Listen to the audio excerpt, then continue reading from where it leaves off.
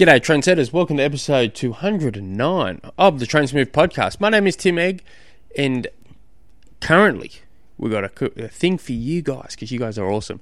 If you're willing to donate a little bit of your time by giving me a review on iTunes or wherever you listen to this, an honest review, I want it to be honest, or you subscribe down on my YouTube channel, I will reward you with a free training program. And it's not one that I'm trying to get your email address so I can spam the hell out of you.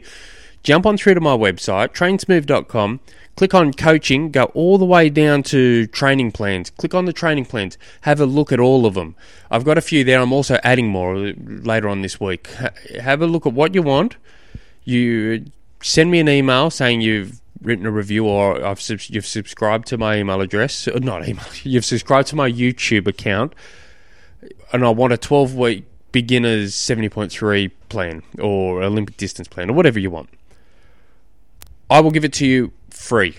You just got to tell me what you want, when you want it to start, and it's 100% yours. And I do appreciate your time. So today's question comes from Luke. How can I reduce the cost of fueling while training? Depends what you're trying to do, man.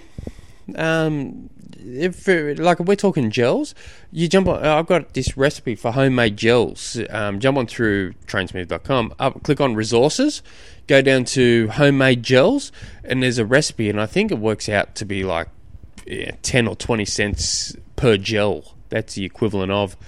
And they're nice. I like them. Or you can get lollies, fuel with lollies. You just want simple sugars. Get a bottle of Coke, get it flat, stick it in a bottle, and sip on that on the way. That will get you some extra calories.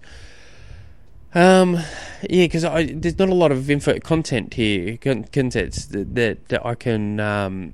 If you're saying, it's for my long runs or my long rides or post-training protein, it's a bit hard for me to answer. So generally when I hear, fueling while training, I'm thinking carbs. Like I just need extra fuel to get me through these training sessions, and that's when, people have gels or they'll have sports drinks. I'm not big on sports drinks generally. I'll have them generally in the lead up to a big race in that week, or a race in the lead up on the weekend. That's just me sipping on it here, and I'll probably have it for the first hour on the bike, but generally that's as good as I go. It's hard to tell, because it's hard to answer because there's not a lot of information here. But just if you're after gels become very expensive. I see Macca's selling them now for $1 each or whatever. That, even to me, that's expensive, but that's always a good option. But I was making my own. I don't know how long they last. I only, if I was going for a big ride and I thought I'm going to need 4 gels for it the next day, I'd make a batch of 4 gels at home.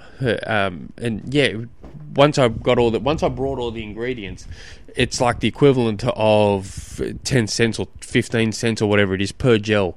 They're super cheap, but you just got to outlay that ingredients. And I outlaid all mine. I think I outlaid everything, cost me $40 or so, 40, 50 thereabouts, and that's lasted me years. So it's a saving. And any money saved is definitely better in your pocket than anyone else's. If that does not answer your question, send me an email and I'll redo it. So my email address is tim@trainsmooth. For everyone else, until tomorrow, hooroo.